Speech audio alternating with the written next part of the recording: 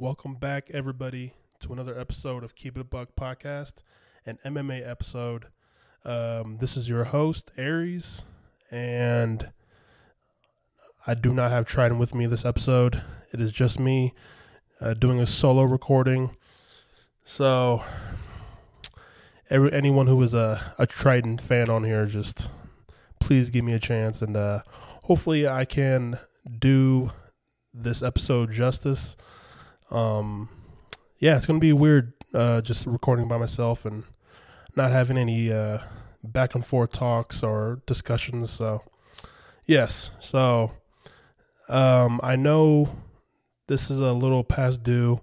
We are going to, I am going to be recapping UFC 265, Derek Lewis versus Cyril Gane, and recapping this past Saturday's card with Jared Cannonier versus Kelvin Gastelum. And I know people are listening right now and saying, didn't Gane and Lewis happen like 3.5 weeks ago? I get it, but me and Trent are very, very busy people, and sometimes we just can't make an episode or record,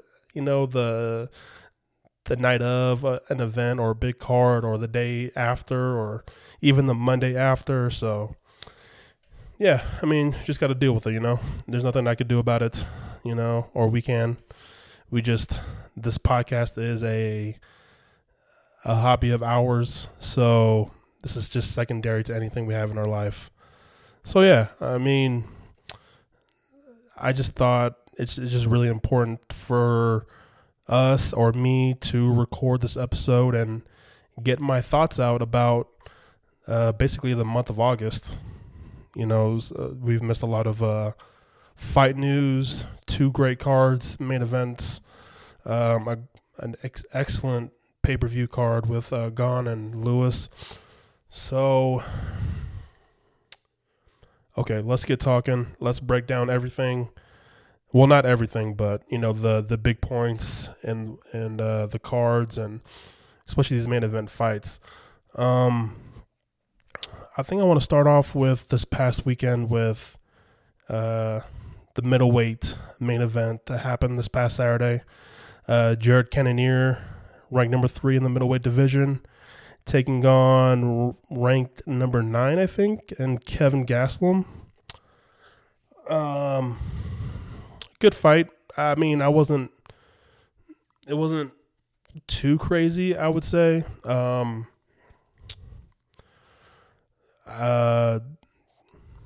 do I start with this?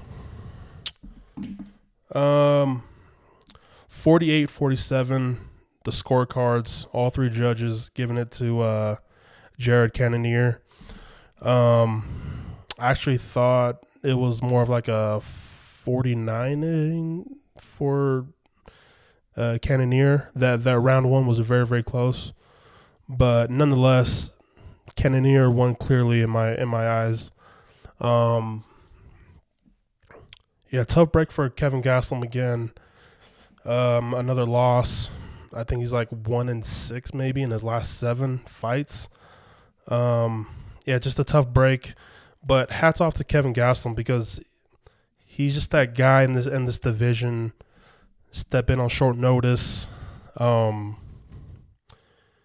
He replaces fighters a lot, takes these top-notch fights or even to face the higher-ranked guys in the division. And sometimes that's the fight game, Step in when you get the chance. Gastelum always does, even if he comes out on the short end of the stick of the fight. But I'm just impressed with Gastelum. He's just always ready.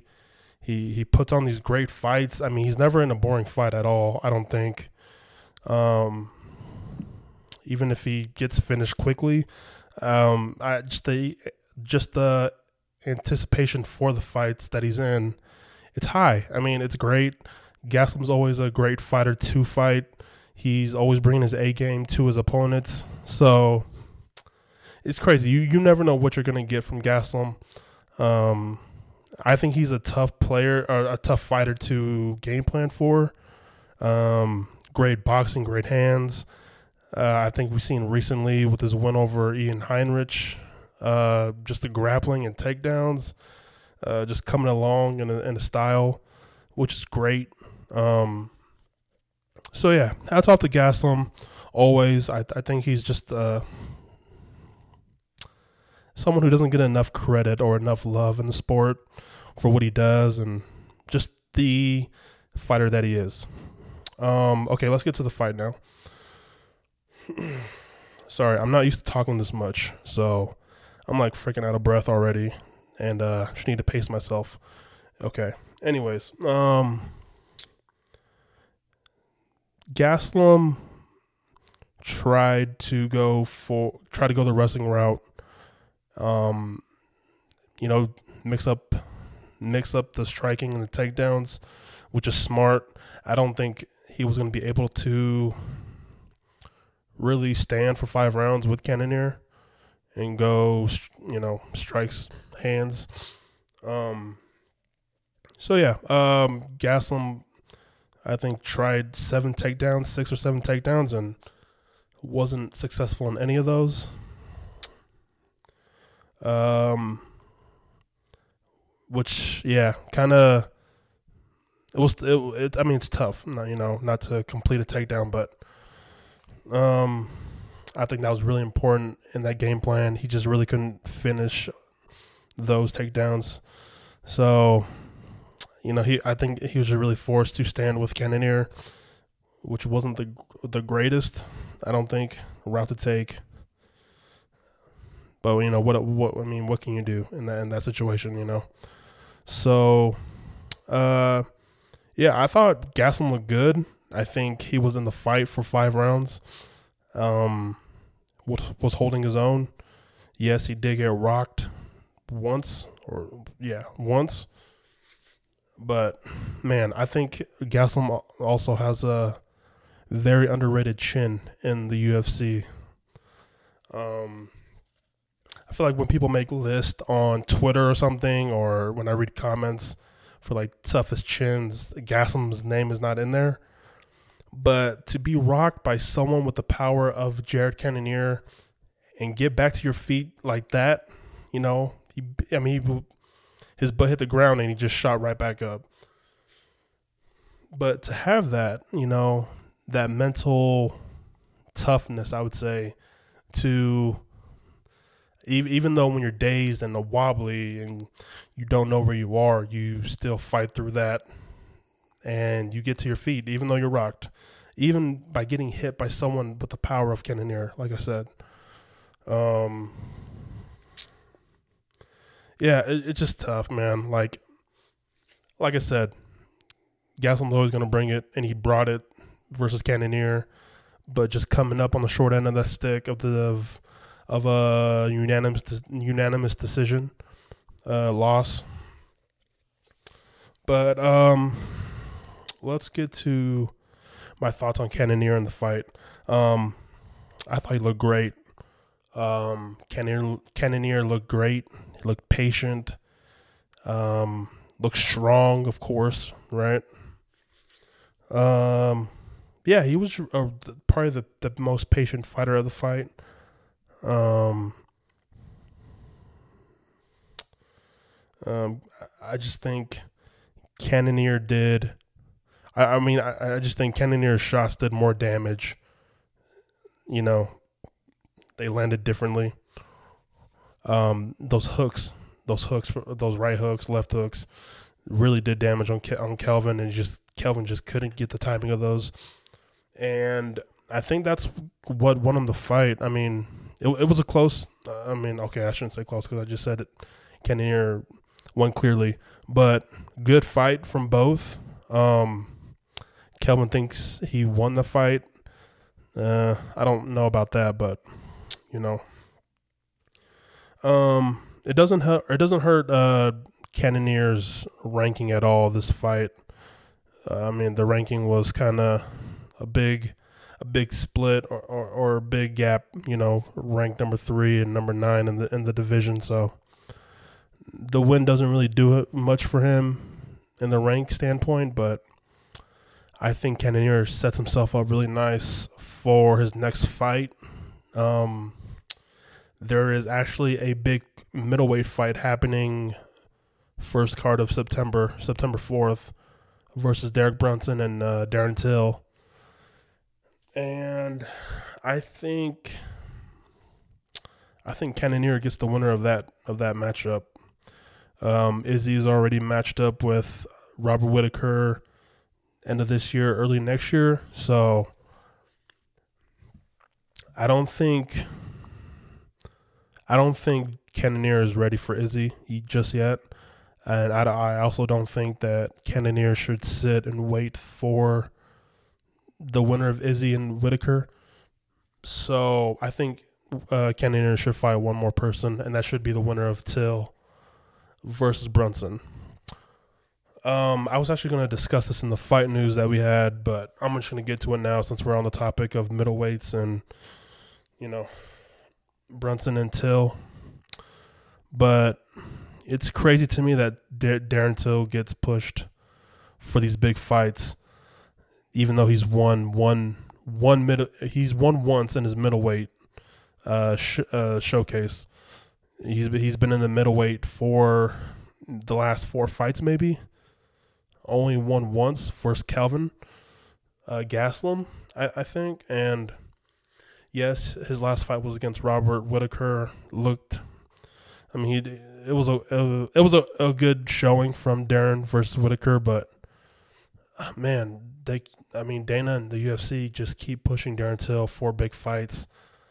Potentially, him winning sets him up for a title shot or a contender spot. So it just blows my mind that even losing in the middleweight division, that Till gets the push that he does. So, unfortunately, if Till beats Brunson, I think he should fight Cannonier. That possibly leads to Cannonier and Till fighting for that number 1 spot after the winner of Robert Whittaker and Israel Adesanya. So that does it for that fight, the main event this past Saturday. I'm going to be honest with you guys. I didn't really watch the fight card. Analyzing the card a few days before the event happened on Saturday, it was just one of those cards I was like, okay, I don't have to cancel my plans on Saturday to, get to the TV screen on my phone to make room for this card, I bet people have done that, right? Especially with some of these fight night cards, they're just not something to gravitate towards, So I don't know if that's just me or not, but we got Clay Guida in the co-main event. OG, he lost in the split decision, but I heard that people were kind of saying it's a robbery or whatever, but let me just tell you guys, Mark Madsen is someone to watch in the lightweight division. I hope after having this spot of the co-main event on this card and getting this win over Guida, he kind of gets pushed for a bigger name, and I kind of want to see what he does in this lightweight division. So yeah, shout out to Mark Madsen on the win. Yeah, looking towards some big things for him, because I think he is undefeated so far in the UFC. Let's just make our way down the fight card. Oh, here we go. Besides the main event, I also watched the opener for the main card, and that was Pantoja versus Brandon Royval. An excellent fight in the flyweight division. Especially right now, I think the flyweight division is just on fire. I think it's very underrated too, the flyweight division. Exciting fighters, fights to make. It's just in that top 10, I think. So, yeah, I mean, here we go. Pantoja versus Royval. Man, I feel for Royval, you know. He just seems like he's kind of like Gastelum, you know. He's going to bring the fight.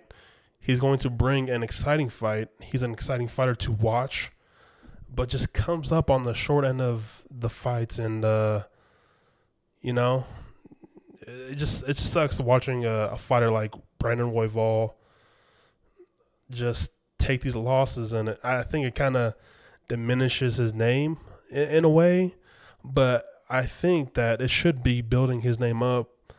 I think I don't know what it is. Maybe he's just missing a little bit of something in his mental aspect or the game planning for the fight, but I just think he's a great fighter, and I think just tweaking the little things. I don't know what it is, but tweaking the little things in his fight style or his mental game. I don't know. I can't put my finger on it yet, but fixing those things, I think Brandon Royval is probably one of the best in the flyweight division. If he can just fix those things, you know what I'm saying? So, yeah. Yeah, tough loss. He lost in a second round submission. Brandon Royval did. Pantoja coming out with the W. A great win for Pantoja as well. So let's just get to this. Brandon Moreno, the current champion of flyweight, his last loss was to Pantoja back in 2018, and I think after that loss, that's when Brandon Moreno was cut from the UFC, and then because they were making roster cuts, the UFC was, and they brought him back, and now we see the Brandon Moreno that we see now today. Current champion, fought his way through the mud, and then, you know, he's at the top right now. But Pantoja versus Moreno is the fight to make right now in that flyweight division. I think a champ like Brandon Moreno getting a chance to revenge that loss. I think Brandon Moreno is looking untouchable, but you never know with someone like a true vet like Pantoja, and it's very, very scary in the grappling sense of things. I think Brandon Moreno edges out Pantoja. I mean, I think there's a clear gap in the striking department, I think. But, you know, even though Moreno held his own versus Figueiredo in the grappling, Pantoja is the different monster on the ground, and that's I'll probably see some, you know, some things that Pantoja can capitalize on Moreno is on the ground. Winning in submission again, you know, I could see that. But I think people are maybe the UFC is pushing for that trilogy fight with Moreno and Figueiredo. You know, I know Figgy wants that trilogy fight, but I don't know. I don't agree with that, though. I just think Moreno did enough in that second fight to put a gap between him and Figgy, especially in that first fight. Figgy did his thing in that first fight.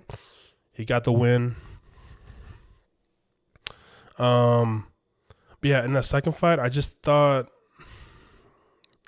man, Moreno just created a separation with him and Figgy in probably every aspect of the fight game. And money does play a big part in this company, so I can see a trilogy fight happen. I mean, those are two big stars in the flyweight division, so I can call for money. Moreno is working his way up to stardom, you know, in the sport.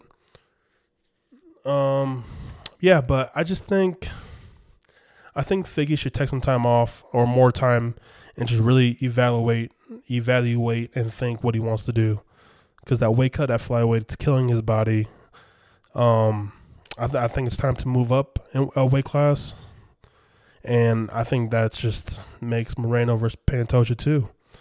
And that should be Moreno's next fight. Okay. Let's see.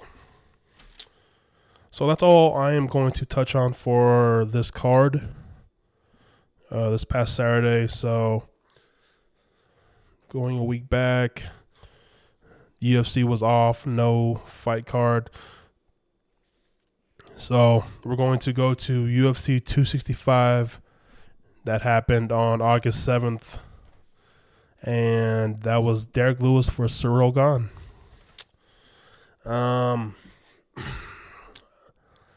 Do I want to start with the main event or work my way up on the main card? Okay. Yeah, okay. I'm going to start with Song Yadong versus Casey Kenny. Okay, sorry. Again, I'm not used to talking this much, and I'm getting dry mouth like crazy. So, excuse me. Okay, I'm ready. Song Yadong versus Casey Kenny opening up the main card for UFC 265. And man, let me just say that these two fighters, for as tough as they are in the bantamweight division at 135, they're not even ranked. And that's the crazy part about this. I mean, they can easily be top 10, top 15 in the bantamweight division. Yes, call me crazy. I think so. But anyways, okay, I'll say top 15. All right. Okay. But, yeah, I didn't know Song Yadong was with Team Alpha Male until I saw Uriah Faber in his corner. I don't know why I haven't noticed Uriah before in Song Yadong's corner before, but man, that makes a lot of sense because I've know that Song has always had power and speed in his hands, but I think that was the first time I actually seen Song Yadong with a all around performance and takedown defense, takedowns. He just looked like a step ahead of Casey Kenny. Yeah, not really making any errors on his part, and it made it look easy versus a tough, very very tough Casey Kenny. And I was expecting a lot out of Casey Kenny after losing to Dominic Cruz. Him coming back for this fight, I expected a lot more, but like Song Yadong said in his press conference, he just was too quick, and it showed, and it looked like it. It was weird to see Casey Kenny struggle to find the distance and get anything going. I think.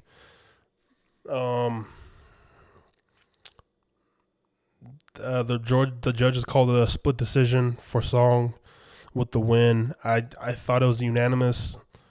I think one of those rounds were a little bit close, but I gave all three to Song. I mean, I could be wrong. I don't know. That's just what I remember. I feel like. So Song Yadong with an very impressive win. I think he's ready for maybe someone in that top 13, top 15, maybe 13 to 15 ranking fighter in that bantamweight division. But yeah, I mean, a great win for Song Yadong.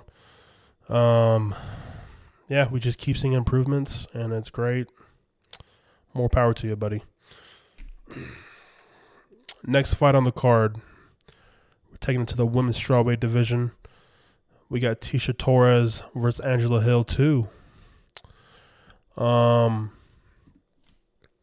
it's crazy. I think Tisha Torres won that last fight between them as well. Let me just check. Sorry for the pause, guys. I'm just muting. I'm not going to talk, but I'm just looking at Tisha Torres, if she just won her last fight with Angela Hill. 1 second. Oh, we getting there. Hold on. Hold on, buddy. Damn, she fights so damn much. I gotta scroll down.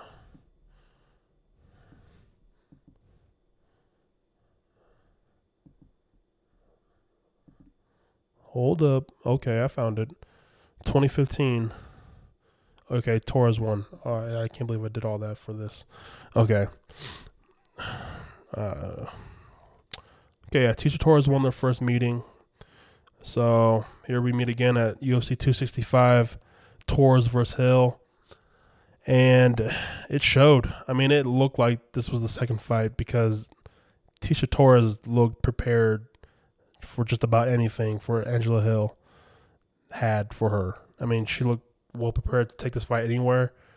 But Tecia Torres just looked faster. She looked just not fazed by anything that a beast like Angela Hill had for Tecia Torres. And I was shocked. It's not like you don't see that every fight with Angela Hill and her opponents. Hill's always going to be their aggressor and push the pace, but I don't know.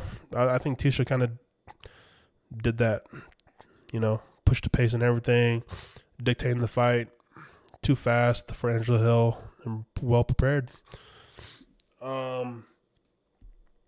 I think Tecia Torres finds maybe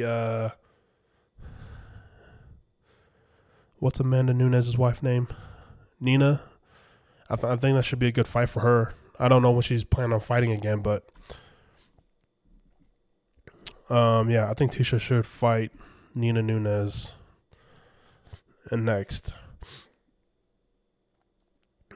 okay, let's move on to the next fight because the next fight was probably the biggest shocker of this whole event.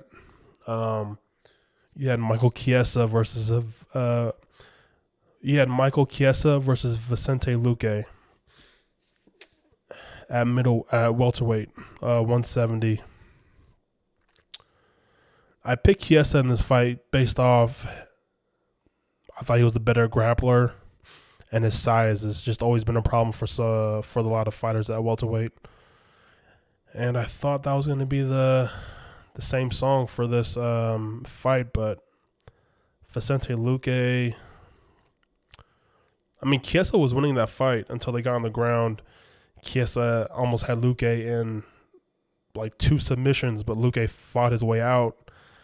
And Chiesa getting off the ground left his neck open for Luque to snatch up for that Darce choke. And that's probably one of the biggest downfalls of Chiesa's, I shouldn't say fight style, but that's just always been his thing. He's a great grappler, but sometimes he leaves himself, makes those little mental mistakes, forgetting things, the smallest mistake, and he gets caught. And that happened in this fight versus Luque, and Luque saw that opening for, leaving his neck out, Chiesa, and Luque snatched up that Darce choke, got the submission win in the first round.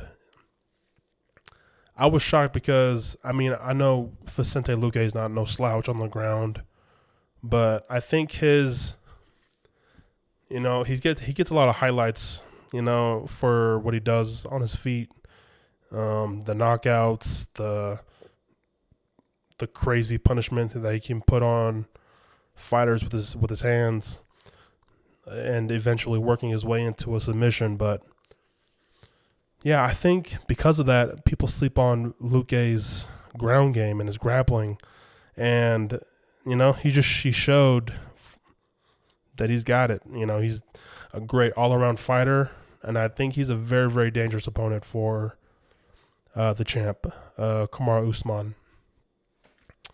But to submit someone like Chiesa is just crazy. It's crazy, and it was crazy to see. And I was shocked. I didn't see that fight going like that. Of course, I thought if Luque was going to win, he was going to do it with his hands, but possibly working his way into a submission if Chiesa was rocked. That's how I saw it, but, Chiesa made the smallest mistake, and Luque capitalized. And got a great win over Paria, one of the toughest in the welterweight division, and someone that no one in that division really wants to fight. I mean, I feel like everyone kind of avoids Chiesa, so that speaks volumes to me. I think Luque kind of fought his way and won his way into maybe a Gilbert Burns, Leon Edwards type name. I really do. I know everyone is. I know Leon and Gilbert is calling for Usman and all that blah blah blah. Anyways, you know how that goes. I mean, me and Trent have talked about it. The welterweight fighters the fighters always kind of waiting for that next shot and kind of don't want to risk their spot in the line for the belt, but you guys all can't just sit and wait for Usman's schedule to clear up, so I think Luque gets Burns or Edwards next, while Usman and Covington fight later this year. So yeah, great things happening in the welterweight division, and I can't wait to see it all unravel and see how it all becomes. And yeah, we'll see if we have a new champion by the end of the year at welterweight division. Moving on to the co-main event of UFC 265, we have the OG, the legend, Jose Aldo versus Pedro Munoz. It's crazy to me. Like, I've always been that guy to be like the biggest Aldo hater, but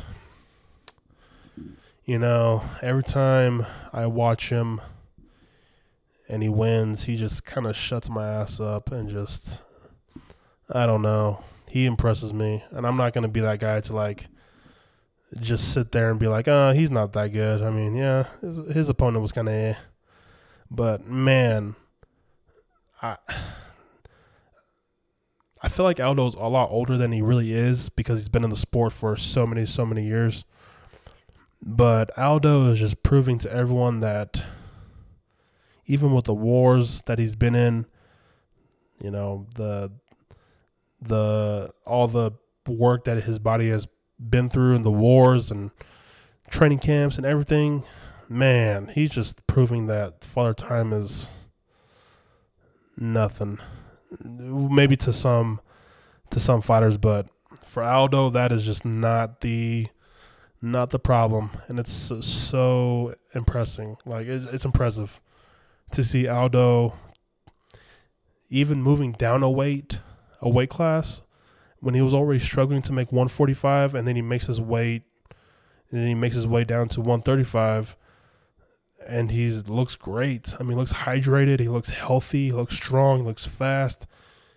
His explosive hands are still there, his kicks. But he just looked so fast. He just looked like 5 steps ahead of Pedro that night. Pedro looked like he was trying so hard after that first round to find Aldo, with kicks or punches, setting up takedowns, anything Pedro could do, he tried it. And Aldo was just focused. He was prepared that night for anything that Pedro had for him. Yeah, and it's crazy to me that Aldo threw like less than 10 kicks maybe that whole fight, when Jose Aldo was known for his leg kicks, and he beat Pedro off all with his boxing and his hands. Man, Aldo was throwing some beautiful body shots that were landing so beautifully. Yeah, that might be one of my favorite parts about that fight was Aldo mixing it up, going head to body. It was great. I mean, Aldo is putting himself up in the top 4 in the bantamweight division. And I mean, the way the rankings look right now, let's see. We got the champion Aljamain Sterling fighting Peter Yan October 30th. And then we got number 2, TJ Dillashaw. Number 3, Corey Sandhagen. And then number 4 is Rob Font. And then you got Jose Aldo at number 5 in that division. So we got Sterling, Yan. And then you got this 4-way tournament right now with Dillashaw, Sandhagen, Font, and Aldo kind of separating themselves from the rest of the pack in that division.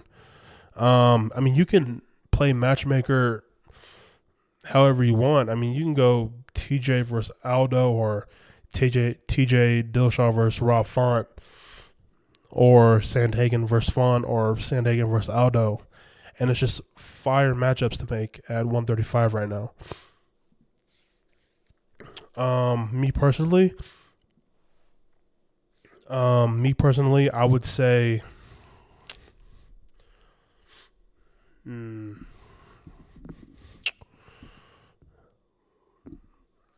I would say Jose versus Sandhagen, and then Dillashaw versus Font. Yeah, that'll probably be my favorite matchups to make at bantamweight. While you got the number 1 contender in that division, Peter Yan versus Aljamain Sterling. Let them figure that out.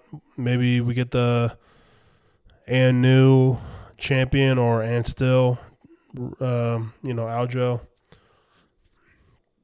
But yeah, we'll see what happens because this division is always exciting matchups to make. So we'll see. Okay, let's move on to this jam-packed, just heavyweight interim title bout versus Derek Lewis and versus Cyril Gane. Man, there's so much to unpack, especially with Cyril Gane right now. Okay, let's do this. I'm gonna start with the walkout because I think the walkout of Cyril Gane is probably one of the biggest. I shouldn't say biggest, but one of like the best trolls in recent years of the UFC. And it's crazy me being a rap fan and just knowing the history behind the song that Cyril Gane walked out to and what that song means to, Houston, Texas natives and people from Texas. People know that song. The song that Cyril Gane walked out to was Still Tippin' by Mike Jones, not Paul Wall. People need to stop saying Paul Wall. It's Mike Jones. Yeah, that song plays, okay? The lights go black, starting the walkouts. That song plays, and the crowd is going crazy. And then they put Cyril Gane's face on the big screen at the arena, and then just everyone starts just booing. Complete boos all over the arena. And I just was laughing. I was dying laughing watching that happen. Oh, man. I enjoyed it. I loved it. Yeah. To get into the fight itself. Okay. Sorry. I had to take a drink.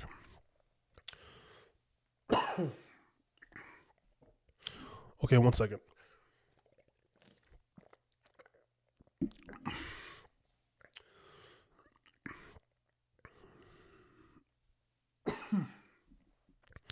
All right. I'm telling you guys, it's a lot harder than than you think it is to hold down a podcast by yourself and talk for an hour plus. It's difficult, especially for me who doesn't talk that much. Man, yeah, it's hard. So my mouth is like getting dry, and I need to drink something. Okay, back to where we were. Derek Lewis for Cyril Gane. This fight went exactly how I thought it would. Cyril Gane put on a dominant performance.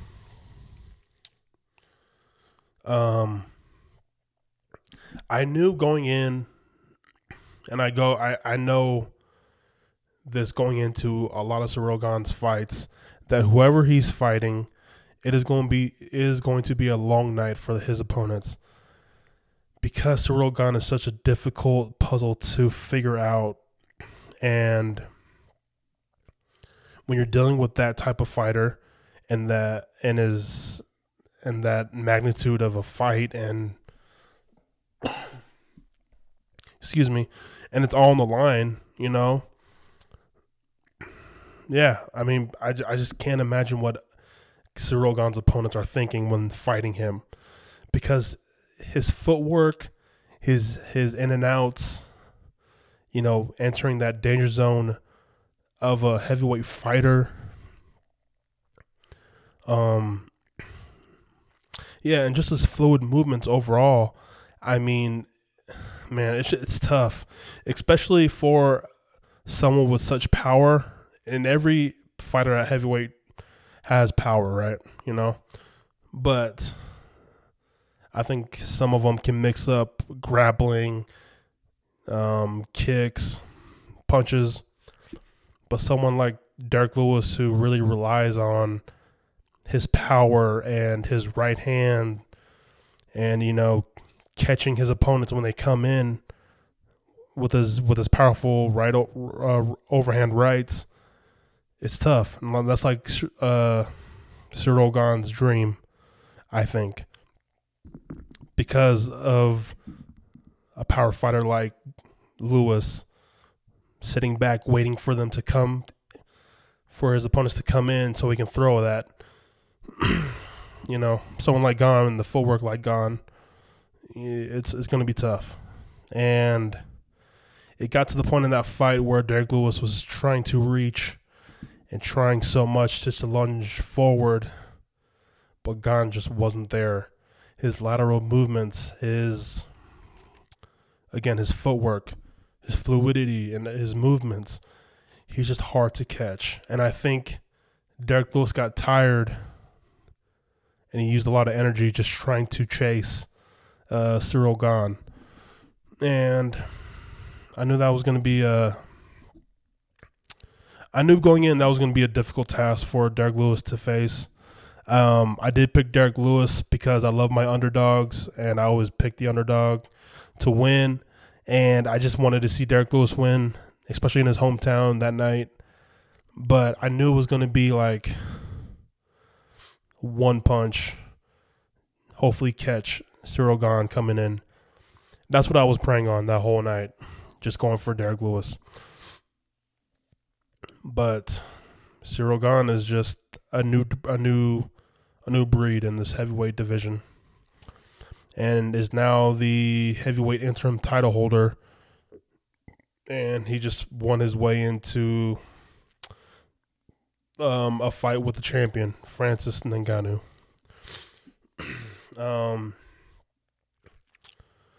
Before I get to Gane, I want to say this is a tough loss for Derek Lewis. So close to getting another title fight, and he takes the loss. Has to probably fight once or twice again to be talked about in the title defense discussions again, or contention, I should say. Sorry, and the title contentions again. Probably one or two fights away. But with the rankings of the heavyweight division right now, it's kind of tricky, because you got Gane and Ngannou already paired off for next year, and then you got Stipe, who wants the trilogy fight with Ngannou, but is not going to get it, of course. And then he accepted a fight with John Jones, but John Jones is playing a power trip and wants more money before he fights again. So he's quote-unquote retired from the UFC right now. So you got Stipe and you got Derek Lewis, both coming off losses. I think that's the fight to make for Derek Lewis right now. Especially, I think that is a better style matchup for Derek Lewis is someone like Stipe.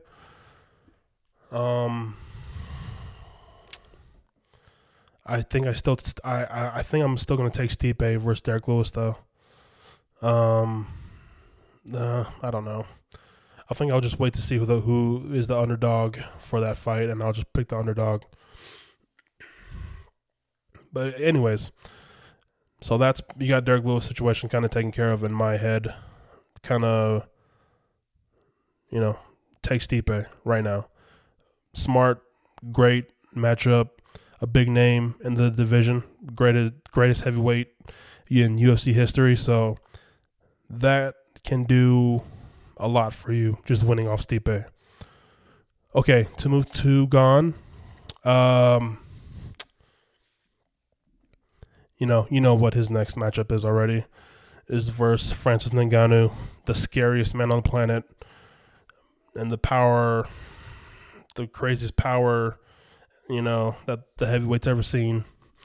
Yeah, I mean that's true. He has scary power, yes, but I mean I can't base my prediction off that fight, off everything in Ngannou's past, but I'm going to say going off his last performance with Stipe and the way he beat Stipe for the belt. Yeah, it's going to be a great fight. It's going to be a great fight for sure. It's going to be a chess match between Gane and Ngannou. But again, Ngannou's footwork and his lateral movements, I don't care how powerful you are and how much power you have in those hands. Gane does too. But what sets him apart is his fluidity and his movements. I think, and the way he can mix things up, I think it's going to be a little bit overwhelming for Ngannou. I'm not going to lie. And I think after rounds 1 or 2, I think Francis is going to try to chase down Gane. And that's where I find a problem is I do not trust in Ngannou's cardio or his gas tank yet. And I don't think I ever will, I think Gane is just smart. And he's just very aware and smart with how he carries himself. Even though he's big in stature, he's very smart with where he's releasing his power, where he's, I don't know if I'm making sense right now. I hope you guys are following me on this. But yeah, I just think that's going to be a Ngannou's downfall is his cardio in that fight and him trying to fight 5 rounds versus someone like Cyril Gane. Ngannou's going to be chasing a lot. And if you remember Ngannou and Stipe in that second fight, I mean, Ngannou was breathing hard already in that second round. Even though there's a lot of activity in that first round with Ngannou and Stipe. Yeah, I mean, Ngannou was already breathing hard, and his mouth was wide open. He was breathing hard, trying to keep up.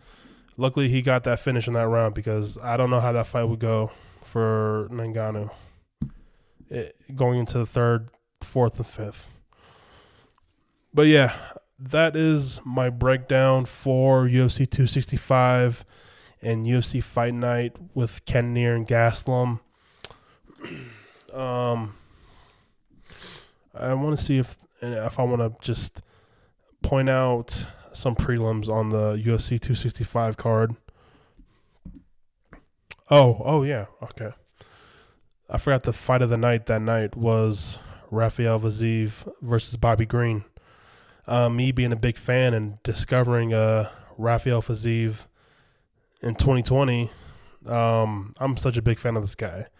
Undefeated in lightweight and in the UFC, but very, very entertaining fight with him and Bobby Green. Them taunting each other, playing great defense with each other. Yeah, just an entertaining fight, but I think we saw the first kind of downside to Vaziv in a fight because we haven't seen one really, but it's his cardio. And I hope he gets it together. I hope he works on that cardio a little bit more because he's going to need it moving forward, especially in that lightweight division. So, great win for Rafael Fiziev versus a tough Bobby Green. So, yeah, look out for that name and that fighter. He's a very entertaining fighter. And, yeah, just keep an eye out. You won't be disappointed. Shout out to Jessica Penne. She's gone through a lot outside the octagon. And for her to get that win in the first round versus my girl Carolina, man, I just hate seeing Carolina lose. She's a sweet person. She has a great personality. She just, yeah, I mean, she's on a losing streak right now. But I'm happy for Jessica Penne because she's been through a lot as well. And getting that win, she looked great. She got the first round submission win, so I'm happy for her. Hopefully, big things for her coming soon, and then her next fight. So, yeah, I just wanted to point out some major wins in the prelims of that UFC 265. We do have a fight card coming up this Saturday, in 2-3 days. I don't know if I want to break that down. You know what? I'm just going to break down the main event. In the main event for this Saturday's card, you got the Brazilian OG. You got Edson Barbosa versus Giga Chikadze. Now, if you guys have been listening to the podcast, the MMA podcast, you guys know that me and Trident are big on Giga. Let's see. Giga is 6-0 in the UFC right now. And in a tough featherweight division, I mean, Giga is just marching forward. He's ranked number 10 right now. Edson Barbosa is number 9. And it's going to be a crazy fight, and you might see the greatest leg kicks in this fight. I'm just saying, maybe not leg kicks, but kicks in general might be the best. So I hope you guys don't miss it. My pick for this fight, I think Giga's the underdog right now, and it's kind of crazy, but I think I'm gonna go Giga for my pick this Saturday versus Edson. I just think Giga he puts everything together better than Edson. And I know it doesn't take Edson a lot to put you away in the octagon. I know Edson is known for his powerful, fast leg kicks, but what's the greatest counter to a leg kick? It's overhand right or just a straight right, something with the hands, right? And I think Giga has enough power in those hands to knock out Edson and catch him if he wants to throw those leg kicks. Yeah, I just hope Giga is prepared for those leg kicks. I'm sure he will be, since, that's a lot of Edson's game. So, yeah, exciting fight nonetheless. And also this coming up card on Saturday, this is the finalists for the Ultimate Fighter take place, and we see the winners of the season of Team Ortega versus Team Volkanovski. And I think Volkanovski's all the people, the final four are all from Team Volkanovski. So yeah, it's been a great season so far, though. I mean, tough making the Ultimate Fighter making its comeback this season. I mean, I was kind of hoping for more drama and more of a rivalry, rivalry in the coaches, but the fights and the fighters in the season, just excellent. I love this season of fights. The bantamweight and the middleweights put it on this season, and I'm excited for the Tough Enough, or not Tough Enough, what the hell? The Ultimate Fighter finale. So that's on the same card this Saturday. So don't miss that. It's going to be great. Exciting fight card this Saturday. I'm definitely gonna be tuning in, and maybe we will be back next weekend. Who knows? You see, we like to take long breaks, so so sorry, guys. Yeah, let's just move into fight news now, and then we'll just close the episode with just the fight news that we got, because we have like a month's worth of fight news. Yes, it's going to be old stuff. Okay, guys, I'm sorry. But I'm just going to give my takes on it. Quick thoughts on like 8 points maybe. So here we go. Fight news for this episode. Start off, we got Luke Rockhold making his return, and he's fighting Sean Strickland on set for UFC 268 on November 6th. Man, I don't like this fight for Luke at all. I think Luke coming back in this roster of middleweights right now, I think any fight for Luke is rough. It's going to be a long night for Luke Rockhold. Man. But someone like Sean Strickland, especially Sean Strickland coming off the win versus Uriah Hall, and just the pure dominance that he put on Uriah Hall. Yeah, I think we saw how crazy of a personality that he is in the octagon, Sean Strickland. So I'm not going to say Strickland is just like has powerful hands, kicks, whatever, but he's just game for anything and anywhere this fight goes, and it's going to get violent. And one thing that Luke Rockhold is good at is getting knocked out violently. So, okay, sorry if I'm just showing my hate or my dislike for Luke Rockhold right now, but it's just not good. It's not a good climate, not a good roster of middleweights to come into right now. So, I got Sean Strickland taking that. Okay, next point. Excuse me. Next point on fight news, we got AJ McKee defeated. Hold on. AJ McKee defeats Patricio Pitbull at Bellator 263. Hold on, guys. God damn. My mouth is drier than the desert.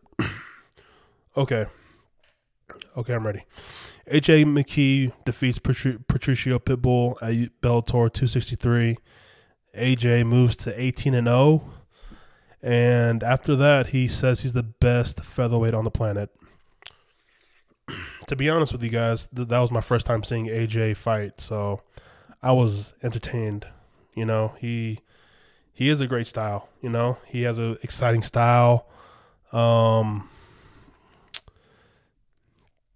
What I love though is his call outs. I wouldn't say call outs, but he mentioned them. He mentioned these fighters and said he would like to fight them one day. He mentioned Alexander Volkanovski, the current featherweight champion in the UFC. Max Holloway, the greatest featherweight of all time. Don't at me or add me. I don't know. And then you got, he called out Brian Ortega. Out of those three, I'd love to see all those three fight AJ McKee. But if I had to pick one, I would say Max Holloway for sure. Stylistically, it's a great matchup. I love it. Yeah, I think AJ McKee is going to be a champion for a long time in Bellator. Yeah. Congrats to AJ McKee on beating I thought was probably the toughest featherweight in the world, I think, was Pitbull. But yeah, anyways, next headline, we got Now remember, guys, this is from like 3 weeks ago, okay? So forgive me, damn it. Conor McGregor gives fans an update. He will be ready November or December this year, but most likely will be ready to fight early 2020. No, early 2022. Sorry.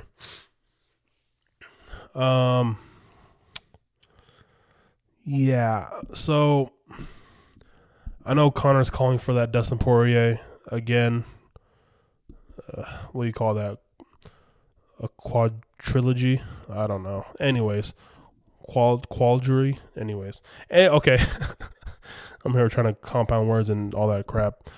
Okay, I do not think that's the great way for Conor to go right now. I think Dustin is just too tough, and he will just dismantle this man again. I think if I was Conor and I'm on this 2-fight losing streak and 2 really bad losses, I think. Man, I'm gonna have to say that trilogy fight with Nate Diaz is the right way to go. Diaz is coming off a loss. It's a winnable fight for Conor, and I think that still sells tickets. You know, he still gets the money, still gets the big money, and if that's what Conor's all about, which I know he is because he's very vocal of it, I think going that trilogy fight with Nate Diaz is the smartest thing to do right now. So yeah, Conor hopefully back early next year. So he put out. Next headline, Dana White hoping. Okay, since this was tweeted like a few weeks ago, it is official now that UFC 267 will be aired on ABC, and it will be for free. And I am so happy because I will take a free pay-per-view any day of the week. Especially we're paying $73 now for pay-per-views. It's just, especially in a pandemic, you know. So, hey, I'm happy for fight nights and I'm grateful for them, but like sometimes the fight night cards are just not great. But this card is stacked from top to bottom right now, and it's probably going to be in Abu Dhabi. We don't know yet on the location, but Dana White, please keep giving us these free pay-per-view cards, please. Thank you so much.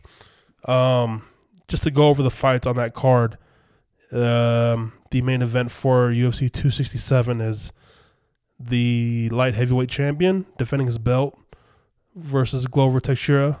And, sorry, I should have said his name. Jan Blachowicz versus Glover Teixeira. Co-main event, you got Aljamain Sterling versus Peter Yan. You got RDA versus Islam Makhachev, Tybura Volkov, Chimaev, Zhang Lang, and then you got Walt Harris versus Tuivasa. And then they're still adding fights to that card, you know, so it's looking exciting. I'm excited. You know, I will take a card to that magnitude for free. Please. Hell yes. We will take it. Okay, next headline, we got Max Holloway is scheduled to fight Yair Rodriguez November 13th, headlining a UFC Fight Night. Me and Trent already said that we love this fight so much for the stylistically, this fight is great. But I think Max Holloway makes very, very light work of Yair Rodriguez. You want to know why? Because it's Max damn Holloway. That's why. Anyways, that's my thoughts on that. And then we got a whole bunch of fight announcements right now. So next one is Holly Holm versus Norma Dumont at featherweight, women's featherweight on October 16th. Holly Holm is moving up in weight class from 135 to 145. If you guys don't know who Norma Dumont is, she just beat Felicia Spencer and kind of beat her bad. So this should be a good fight at women's featherweight because right now there is no one at featherweight to fight Amanda Nunes. You know, Amanda searching high and low for somebody at 145, and it's very, very slim to find someone out here. So Amanda just might have to fight the 145 men. I mean, it's looking like that, right? Anyways. An exciting fight at a women's flyweight division. We got JoJo Calderwood versus my girl, Alexa Grasso, on November 20th. Now, again, if you guys have listened to recent episodes of this MMA podcast, you guys just know how big of fans me and Tryon are of Alexa Grasso. Grasso has posted on her Instagram her getting her stripes on her belt, moving up in rankings on her belt for her jiu-jitsu. So, I mean, she's already had great hands in boxing, so getting that ground game straight in that flyweight division to get ready to take on the champ, hopefully in the future. It's gonna be great. And this is a big fight for Alexa Grasso, fighting someone in a higher ranking in the women's flyweight division. So that's a great fight on November 20th.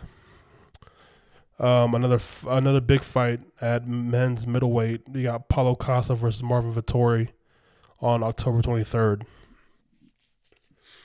Two men that the current champion at middleweight have already beaten and ran through easily. I'm probably going to go with... I don't know. Right now, off the top of the head, I'm pretty sure my pick will change. I'll go Vettori. Why not? Next headline, we got Cody Garbrandt making his debut at flyweight, moving down in weight to take on Kai Kara-France on December 11th. Man, I am so happy about this move down and this weight change and this weight class change for Cody Garbrandt. I think he was just getting smoked. That man was getting smoked at 135. And his last fight versus Rob Font, Cody just looked, I don't know. Okay, yeah, he just got his ass beat versus Rob Font. But I love him going down in weight. Cody has said that he can make 125 easily. It won't be too big of a stress on his body to make that weight. So I'm all for it. I hope that we can get Figueiredo versus Garbrandt at flyweight or bantamweight. I don't care. Catchweight. That's the matchup I want to see. But a Brandon Moreno versus Cody Garbrandt, possibly at flyweight. Man, that is an amazing fight. Okay. To close out fight news and the episode, we got probably one of my favorite fights of the year. We got Justin Gaethje taking on Michael Chandler, UFC 268. November 6th, I believe. Did I say that? Yeah, November 6th. UFC 268, we got Justin Gaethje, the highlight, versus Michael Chandler. Ever since Michael Chandler came into the UFC, I have wanted this fight so bad. And now it's here, and we're going to get it this year. And I'm just praying no one pulls out of that fight due to injury or COVID or complications of getting to the state where the fight may happen and you need a vaccine, because I've heard that Michael Chandler is not going to get the vaccine. So it might, I don't know if that might create complications of him booking that fight.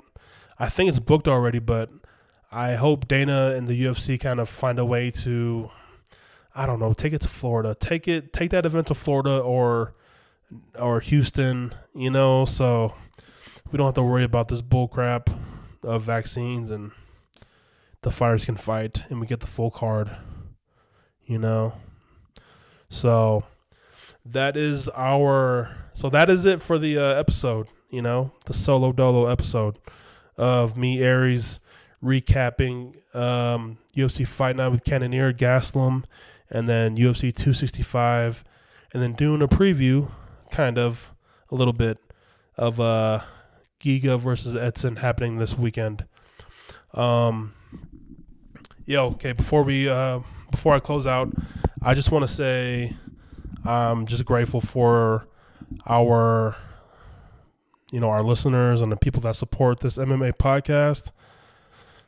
I know me and Tryon take long breaks in between our episodes and uploading episodes, you know, but again, like I said at the beginning, you know, me and Tryon are just busy in our daily lives, so we don't always get a chance to record when we want to because things come up in our lives.